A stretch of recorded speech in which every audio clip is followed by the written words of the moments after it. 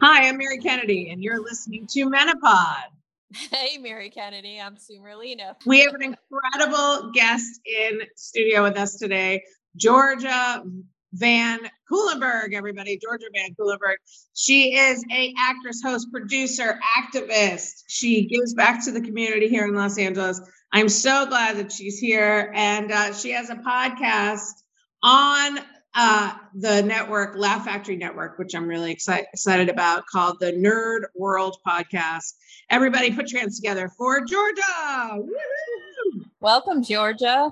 Hi, it's so nice to be with both of you and everybody else out there. I'm so glad you're here today. So it's interesting. I did Georgia's podcast about talking about being a roadie for my mother's band, the Mood Swings, and a bunch of other stuff. And then we started talking about kind of what we're going through as women. And I said, oh my gosh, you need to be on Menopod. And here she is. So, Yay. So I wanted to sort of talk to everybody today, check in, see where we're at. But I feel like I think we're all, no matter what age we are in this world of perimenopause, menopause, we're all going through stuff. And I'm just so glad you're here, Georgia. So first off, what made you sort of start talking about the hormones and things like that, Georgia? Well, to be honest, I really hadn't been given that permission as far as I saw the world around me. Like it, until probably a year ago, the message to me was that's something you just don't talk about. Like that's a no on that one. And I talk about everything. Like I've, as a sexual abuse survivor, I've got alopecia, so my hair comes and goes. I was anorexic for years. Like none of this is off the table. Like this is here, clear in the media, but girly stuff like that, no, like that's one thing. And I don't know why in my head I was like, oh, okay, yeah, that makes sense. When the rest of my life is like, here's me, take it or leave it. And then honestly, like just before I met you, Mary, I was starting to go, well, this is silly. It seems like everybody else is feeling the same. Why is it a secret if it's not a secret? And then it was so freeing to meet you and to just sort of have that conversation. Like when I shared some of the stuff I did with you, I was like giggling inside because I'm like, oh my God, I'm saying words that are girly words. And it's okay. She's not like looking at me like, oh, how dare you?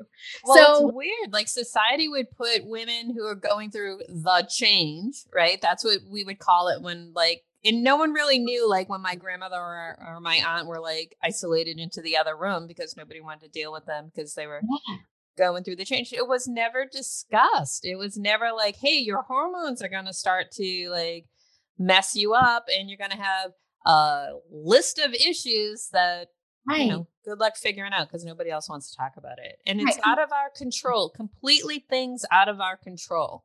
So what are we supposed to do about it?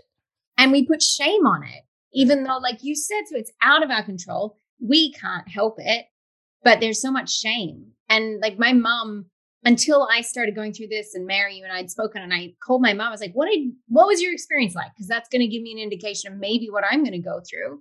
And I realized she never once, I didn't know my mom went through menopause. Like, as far as I know, my mom didn't.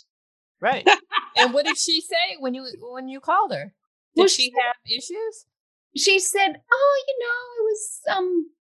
it was a bit tricky and I'm very hot at times. And like, she didn't really want to go in. It wasn't that she was being evasive. She just was like, yeah, it sucks. It's what it is. And I'm like, no, I don't like that. It is what it is my least favorite saying. In the I know. It is what you decide it is. But here's the thing. When your mother said, because Sue and I just talked about the fact that like we didn't get any real guidance from our mothers because, well, my grandmother wouldn't talk about it. So then my mother didn't talk about it. At that moment when you talked to your mom, did you feel alone?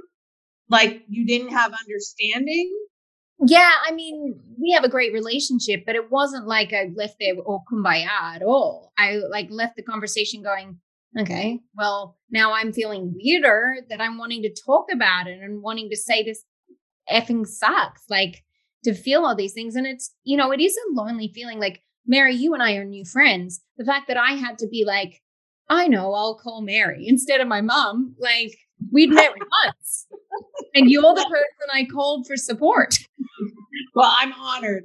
Well, no, because I think we've taken the lid off of this. And that's why Sue and I started Midlife Mood Swing on Facebook, because I think I told you this on your podcast. I had a friend who went through major surgery on her lady parts and didn't talk to anybody about it until she came out of it. And I was like, why didn't you talk to us? And it was a really scary moment for her. And she's like, because I had shame around it and I didn't want to talk about it and I didn't know how to talk about it. And I think what Sue and I have been able to do is to get women to get the language so they know how to talk about it. And here's the thing, I'm looking at your bio and you're a talker, Betty Crocker. Like, you know, you do VO, you know, you're an actress, a host, a producer.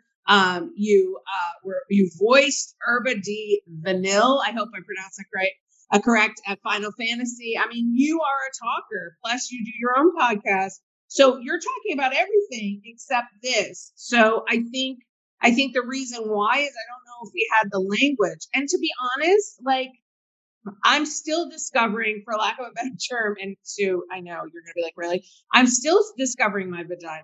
Like, still at almost 50, I'm still, you know, I'm trying to become friends with my vagina. Like, I'm trying to have a dialogue, and you know what I mean? Like, and I don't think we were ever given that right. I mean, early on, even getting our period, like I got my period in gym and it was a huge hush hush thing. And I had to put my sweater around my waist because I leaked and I wanted to go home and no one would let me go home. And it was like, I felt like I had the scarlet letter, you know, it's like. So the shame started really early, you know, Yeah. around all of that. And nowadays, like I raised two boys, they're both in their late 20s, but we talk about this stuff all the time because I want them to be aware and to know and not to be afraid or like they help. If they saw a girl that was in an issue like that was leaked, they would like take their sweatshirt off and help them. And, you know, they do things like that because I want them to be aware and to know that it's all part of being human, you know, and taking care of each other. No, I mean, my first period was a trauma, like that was trauma inducing for me. Oh, yeah. I was 9 years old. It's my brother's birthday. It was like one of the first swims of summer and we had a salt pool. And I decided, because I couldn't go to my mom, I didn't know how to ask her and she was busy. I remember she was so stressed with the birthday party that I was like, I can't bother her mom.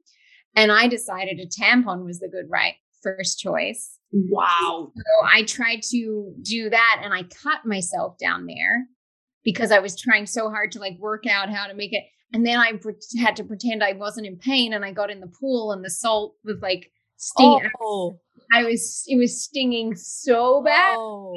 So talk about shame and trauma and first time, like it starts from the very beginning. And you're 9. That's really young. Yeah. I was a very big booby girl I was this height at 12.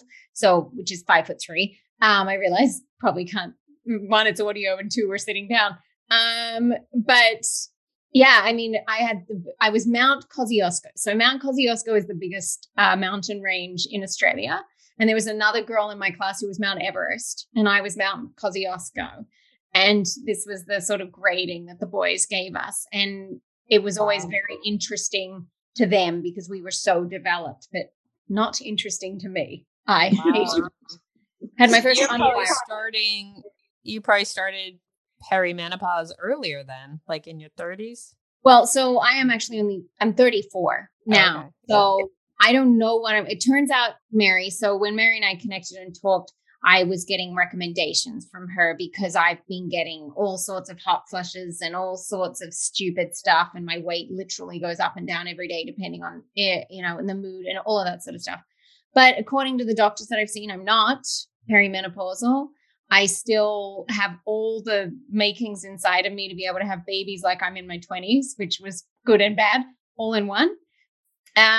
So it's weird now. The doctor's like, I don't know. They don't know. The whole thing is that we've discovered through all of this is checking your hormone level. And hormones level, as you just said, change every single day. So if they're taking your blood on a Monday, your hormone levels might just be normal, and they might Yeah. be normal on Tuesday, but on Wednesday they could drop, and then you feel menopausal. So it's just a change in your hormone levels, and that's what perimenopausal is. It's just like your body's starting to change, and your body always wants everything to be even all the time. So it's just compensating back and forth and back and forth. So because I had my first kid at 34. Oh yeah. And I got, I had my daughter at 34, and then I got pregnant again when she was 11 months. And then they put me into, they call it geriatric pregnancy, because Oh then my at that gosh. point, I was, at that point, I was a older mom when I gave birth to my son at 35. And then a week later, I turned 36. So in my head, it was only like, 19 months, but in the health community, like everything changed. And then, my doctor was like, well, after I gave birth, she's like, well, yeah, now you're kind of in perimenopause. So what's amazing to me, and to put my head around all this, is that I can be pregnant, have 2 kids back to back. And then, at 38, 39, I'm considered perimenopause. It's Wow. just, it's just a crazy, it's just crazy. And it's well, like, it's a term and it's a range. Yeah. Yeah. The gynecologist I went to, who I ended up seeing, he said that 70% of the women that come into him for like pregnancy and that sort of thing are in their 40s to 50s. He said 70% of the women that are having their first child are in 40s to 50s now. That's crazy. Yeah. wow, that's amazing. So do you, and again, you don't have to answer this, but do you think you want to have kids, Jordan? Well, call me old fashioned, but I'm definitely waiting for the person to do that with. I'm in a relationship, so I hope it's new. It's very, very new. So I don't want to scare him too much, although I think he's more keen on it than I am. But I mean, I've always said I work with children. Like, children are my everything. They're my reason for being, because of the sexual abuse that I suffered as a child. At 2.5, I knew my job was to make children happy and to save them from bad things. So children and having children in my world has always been huge. But what's been interesting is I really had to go on my own journey of healing that pain, healing a lot of stuff that happened with the way my parents parented me that was just so not appropriate for how I was as a child, even though they're amazing people. I've been able to heal that, and now would be ready. I don't think I could have had, especially a girl, until very recently. If I had still had the pain and trauma and had a daughter, there's no way I could have stopped myself from transferring something. And so now I think my whole body and my mind is like, okay, now you could. Right. You would do it better. You would do a clear, everybody has their troubles, but I would do a starting at 0 job as opposed to starting at -50. So Right. I'm open to it, but because I have children around the world that are mine in so many ways, I don't mind if I don't. And I'd be totally fine adopting, because I think there's a lot of children out there that need a wonderful home, that their mother and father can't offer that to them because of their own pain. So Wow. I'm open. Yeah. And what you're talking about, you're not bragging, is that she has a social justice organization called Arts Bridging the Gap that brings creative art experiences to children across Los Angeles in order to provide resources, access, and trauma-informed healing to those youth who are often forgotten. And what an amazing, amazing, amazing organization. And I think you're right. I think, working through your trauma, I totally get it. I'm a sex and physical abuse survivor. I think I couldn't have been a parent until I did a lot of work on that part of my life. And I think, in a weird way, by doing all that work has gotten me to have a better life as I get older. Because the truth is, guys, some of this menopause and this hormonal fluctuation and the depression is actually worse on people that have not done the work to deal with their trauma. It can be traumatic. And then, so I'm so glad you did that work. Now, let me ask you a question, because I want to talk about the alopecia. Did the alopecia come up recently, or is this something you've struggled with your entire life. It's interesting. I kind of want to comment as well on something you said about it being harder, but I'll answer your question and maybe I'll jump back in there. But so I got alopecia first when I was like 18, 19. I just moved here. I didn't have any doctors or anything. And I'd had little spots before. I was a hair model. And I see videos from shoots where there was little spots and things like that. But when I moved here, so I got terrible stomach issues, which is a FODMAP malabsorption, which I think plays horribly into the hormones and everything. But my hair also fell out. So it was like I'd put on 20 pounds for no reason. My hair fell out. I was always hot and uncomfortable and bloated. And there was also, and doctors, and same thing, the doctor here was like, there's nothing wrong with you. And I was like, oh, right. There's a few good signs that there isn't. But I did have alopecia. That was the easy thing to diagnose amongst all of it, though I still, to this day, I'm not sure that's the truest. I really do believe that all of this is connected so this is all my hair. And although there's spots and there's bits missing, I really do think like when I have a really bad hot flush period, my hair hurts and it actually like stings at the follicle. And I'm always curious, like my eyelashes are coming back right now on the bottom. And I'm like, okay, is that good? Like it's all, and because it's an overactive immune disorder, it actually means that if people are like, oh, is it because of stress? It's the opposite.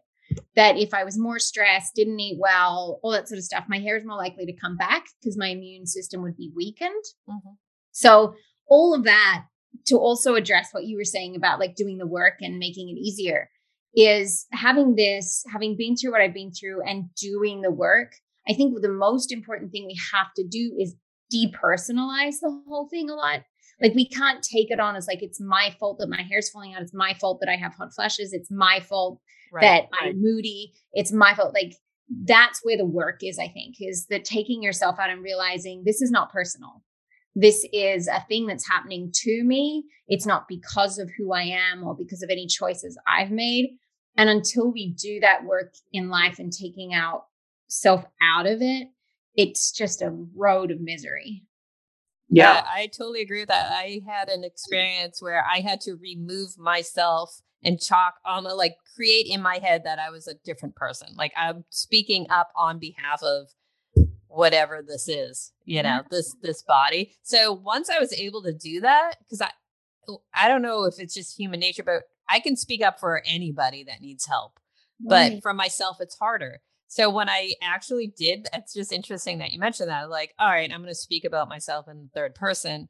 And then it was like a disconnect, remove myself from the illness body and just be like, hey, we need this, we need this, we need this. And it was just so much easier. So I really appreciate you saying that. That like totally like, oh my God, I just had to do that. Otherwise I was like, what? Yeah. What is wrong with us? Seriously, that we like literally just like you said, Sue, and like Mary, you are hardly a shrinking violet. Like I know that in the past you've probably stood up for other women that were being treated poorly. Oh, sure. Right. And then when it comes to us, we're like, oh, I don't want to be a pain. Right. I don't want to be a whinger. Like, because we don't like that in other people, right? When we see other people doing that, we're like, oh my God, get a grip.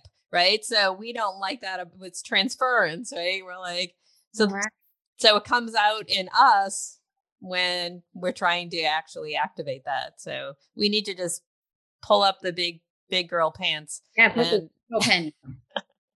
Well, and I think your work with children, and I work with kids too. I teach acting and all that stuff. I think for me, I'm a voice for the voiceless.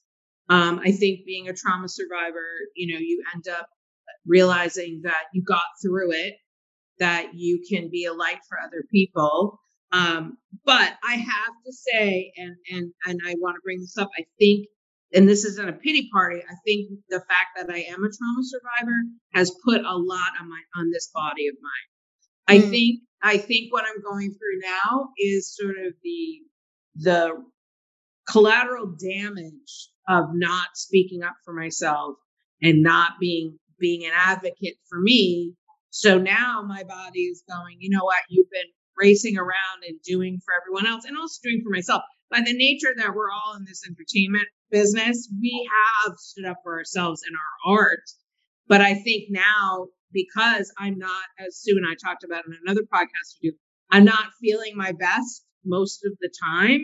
I have to sit there and really dig. And I had my doctors do a full panel. You know, I made a joke before in another guest. I have a fatty liver now to match my fat vagina. So, you know, it's all good. I mean, but what I'm trying to say is that not since I turned about, I would say 45, have I really started to advocate for myself and other women, because I don't think we should sit in the silence anymore. And isn't it interesting? And you brought this up, Georgia, and I want you to address this too, and Sue too. Isn't it interesting that it's okay for now us to talk about being trauma survivors, that's more comfortable than talking about hot flashes or, you know, that it's hard to have sex. It's, you know what I mean? Yeah. Why is that? Because that was something in our past and it's something that happened clearly to us. And so we can play the victim better than we can own situations that are happening in the moment that are uncomfortable for people. Because I have a theory that it's harder, especially to talk to men or people that play a masculine role in our life, because they want to fix it. Right. And when you talk about your girly parts, they're like, oh, I got nothing. I can't do anything with that. Right. I can't you know, they'll make a joke. They'll be like, well, I know how to make it feel better. You know, like that first to do that. But maybe we just intrinsically know we're going to make this man feel uncomfortable or these people uncomfortable because they can't fix this. If you tell someone you're a trauma survivor, they can say, I'm so sorry. Like, do you want to talk about, you know, I don't know. That's just a But thought. yeah, maybe knowing that and saying it up front. I don't need you to fix me.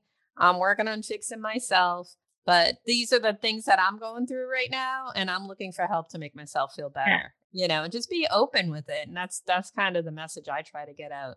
But I think you're right, Mary. We do manifest things eventually. The more there's like, you could be working in your garden and your neighbor's working in the garden. And the next day you feel the pain here and they feel the pain here. So you're manifesting the pain based on your whole body experience. And maybe you're feeling pain here is because you're burdened all the time. And maybe they're feeling pain here because they're overreaching all the time. So I really believe that our bodies manifest the pain, the fatty liver, the different things like that, because that's what's you're focused on. There's a reason that that's happening. Your body has to put your pain somewhere. Right. Your body has to put the sadness. And if you're not talking about it, if you're not letting it out, it has to go somewhere. And for me, I'm a massive, like, fan is the wrong word, but I'm just a great, huge proponent of Steve Porges's work around the polyvagal theory. What happens in our stomach around the fight or flight. And my stomach, I mean, that's where it all goes for me. You too. Like, yeah. I've got terrible stomach issues, as I mentioned before. And with men, if I'm uncomfortable with a man, like there was a guy in my life a couple of years ago who was trying to push me to be with him. He was like, you know, I think there's, and I said, I don't know how else. You give me diarrhea. Okay. He was like, wow, I've never had a woman tell me that before. I was like, it's just, my stomach doesn't want you. Like right. Feel what your body's saying to you. Right. It's like muscle testing too. I don't know if you've ever done that, but if you're holding an item that you think you need, your body will tell you. You'll get a feeling for that. And you can do that with people and energy. Yeah. You know? And then there's so many of these illnesses that we have that it makes me so mad. I could go on forever about when people say it's in your mind, it's in your, you know, it's in your mind. The point is the brain is in your body. Like, this is not a bad thing. Like, yes, there's this, like, a issue that we're dealing with on a neural level that is upsetting us. That doesn't mean that it's bad that we're then getting symptoms of like stomach issues or chronic pain. It means that your brain and body are working together. And so many people make it be like, oh, it's just in your head. It's just in your head. It's just like, well, yeah, it started there, but now it's in my butt. So right.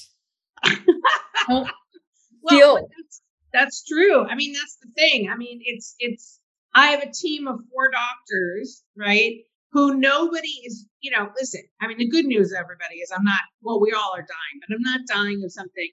And it's just so interesting that like, I've got a team of 4 doctors and we're on so many different paths. Like, I feel like I'm in a Scooby-Doo mystery. Like, we're on so many different paths. And it's like, I think what the major part of this is, and I don't want to put it necessarily under the umbrella of menopause, but I feel like a lot of this is menopause. And we as women are starting to talk about it, but still the medical community has no idea how to deal with women health-wise. Hormones. They just don't understand the whole. Well, even health-wise, I mean, it seems ridiculous that, there was a thing where they were saying we didn't need to get a mammogram till after 45. And this was the insurance company saying that, you know what, if you don't have a family history of it, then you don't need to get your first mammogram until 45. What they were finding is women who were waiting till after 45 to get their first mammogram were having breast cancer even without a family history. So why are women in this community considered sort of the last sort of thought when we make up such a big portion of our population? It's amazing to me. And then the fact that maybe what ends up happening is we as women, and we're stopping it right here, are sitting here going, well, I really shouldn't talk about it because they don't want to hear from me anyway. I think that might be the message that we get from a very young age.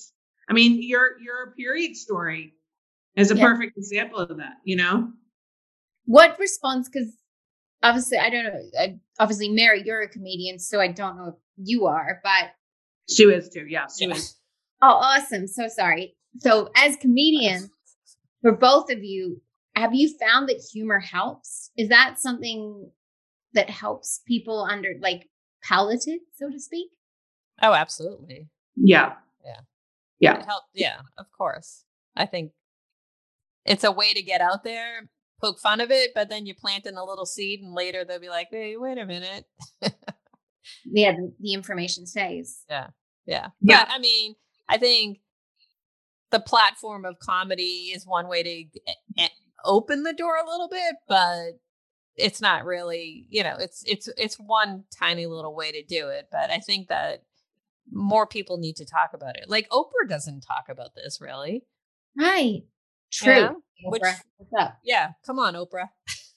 Or Ellen or any of the talk shows. I mean, the commercials will talk about it, but yeah, they don't have an open platform on the Doctors, on The View, on, all these places where it's even the Red Table, they're not talking about these things, which I don't know.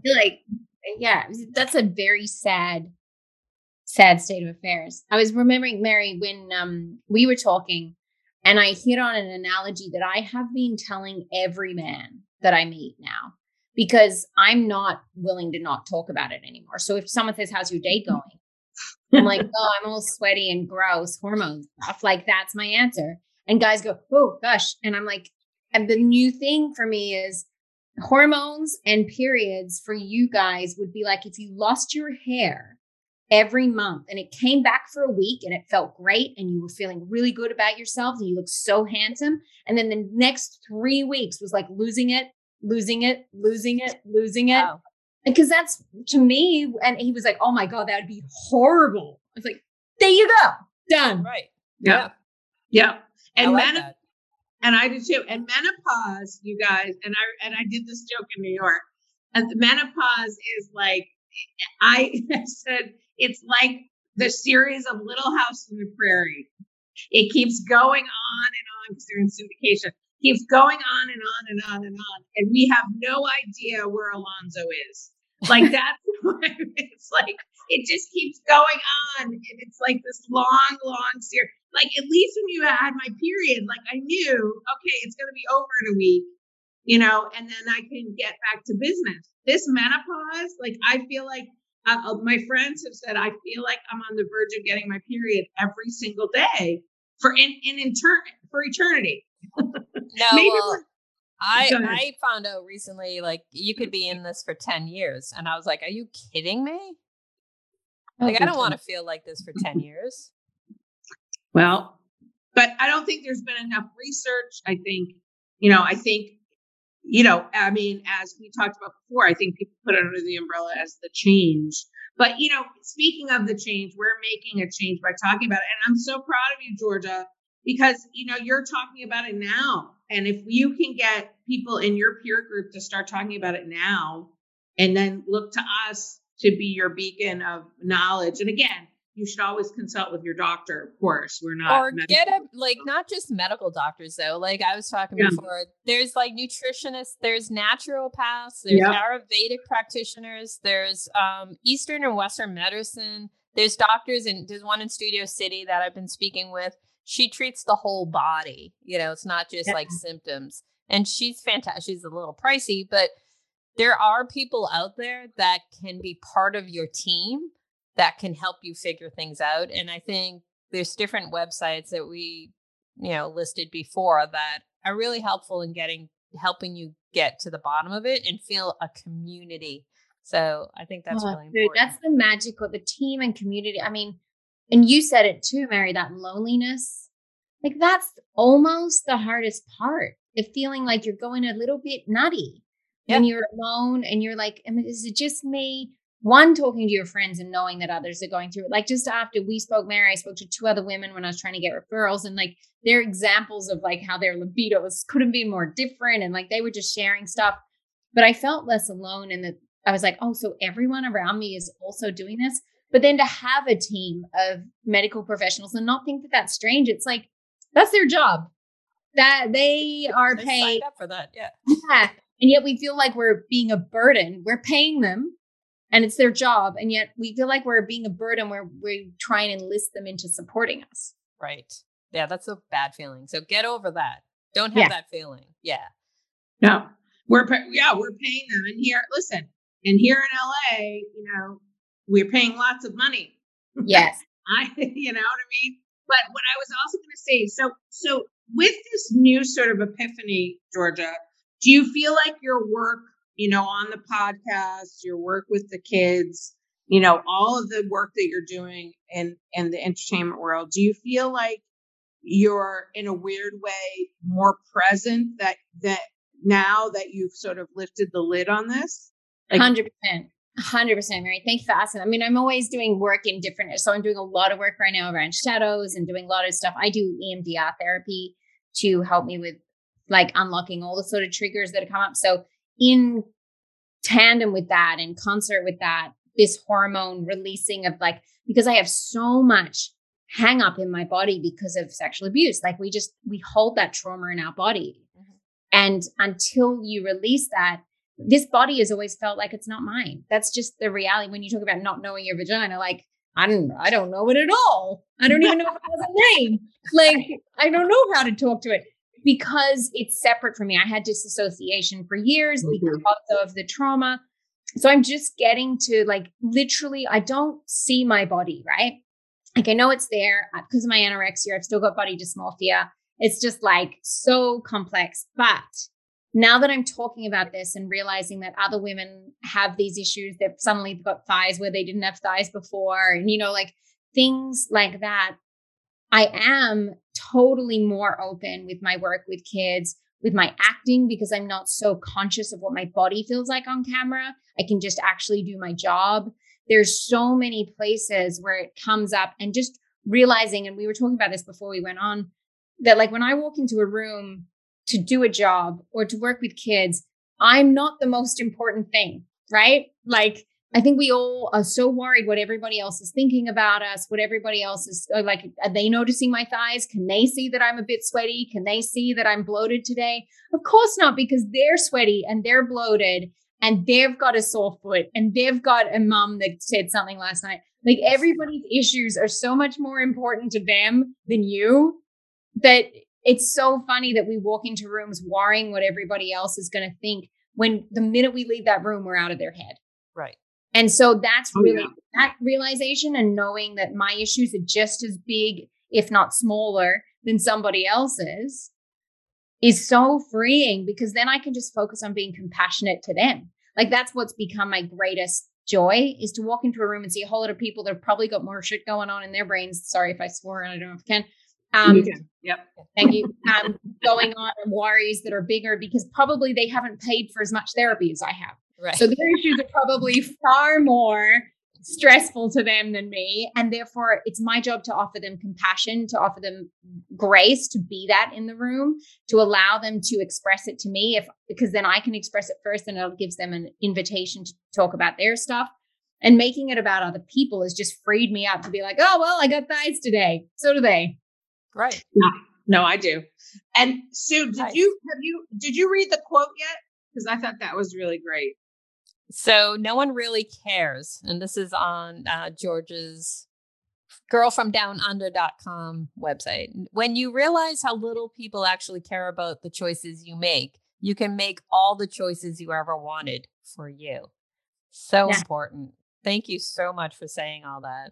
No, absolutely. I mean, it's so sad. How sad that we would leave this world having made a whole lot of choices to fit in. Like, what a waste of time. Yeah. That's just don't worry about it. Yeah. Like, you've got a job to do. Make those choices. But yeah, no. And I think we're creating a community, and I'm glad, that I met you through, the Nerd Podcast, and you're using that as a platform as well, and everything else you're doing. So I think, we can, I really feel like my work in what we're doing with Midlife Mood Swing is coming across to my daughter, which has been amazing. Oh, great. Like she gets to talk about her period, like she hates it. And, I have to work hard not to be like, well, it's just, part of being a woman. Like, I have to really talk to her and go, you know what, it sucks. And I'm sorry you have to go through this. And I went through it too.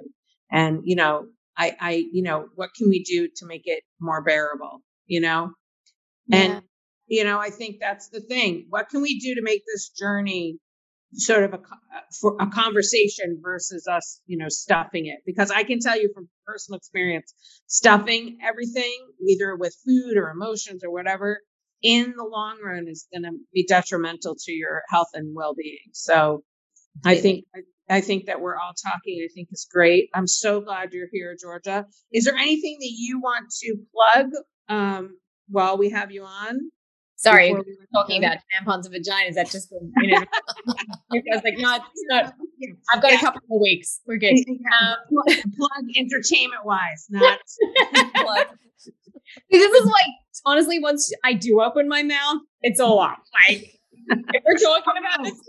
How's promote? Is there anything you want to promote? I think definitely the podcast. So Laugh Factory Nerd World. It is an important thing to me because there's so many people that were bullied or thought that they were weird or strange growing up. And now there's so many wonderfully successful people like yourself, Mary, who can talk about, and Sue as well, who, identified as a nerd, but look at you now kind of stuff.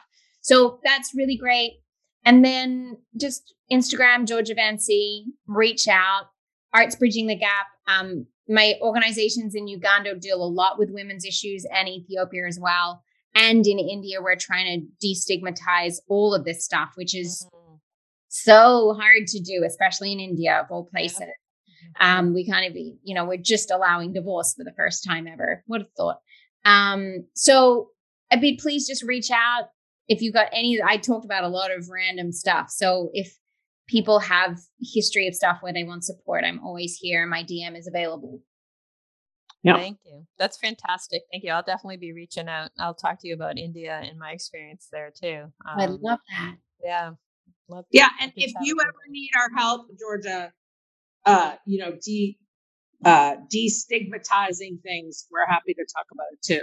Because I think, there's power in numbers as well. So thank you so much for being on Metapod, Georgia Van Cuylenburg, amazing actress, activist, podcaster, friend. And we'll see you soon, guys. I'm Mary Kennedy. And I'm Sue Merlino.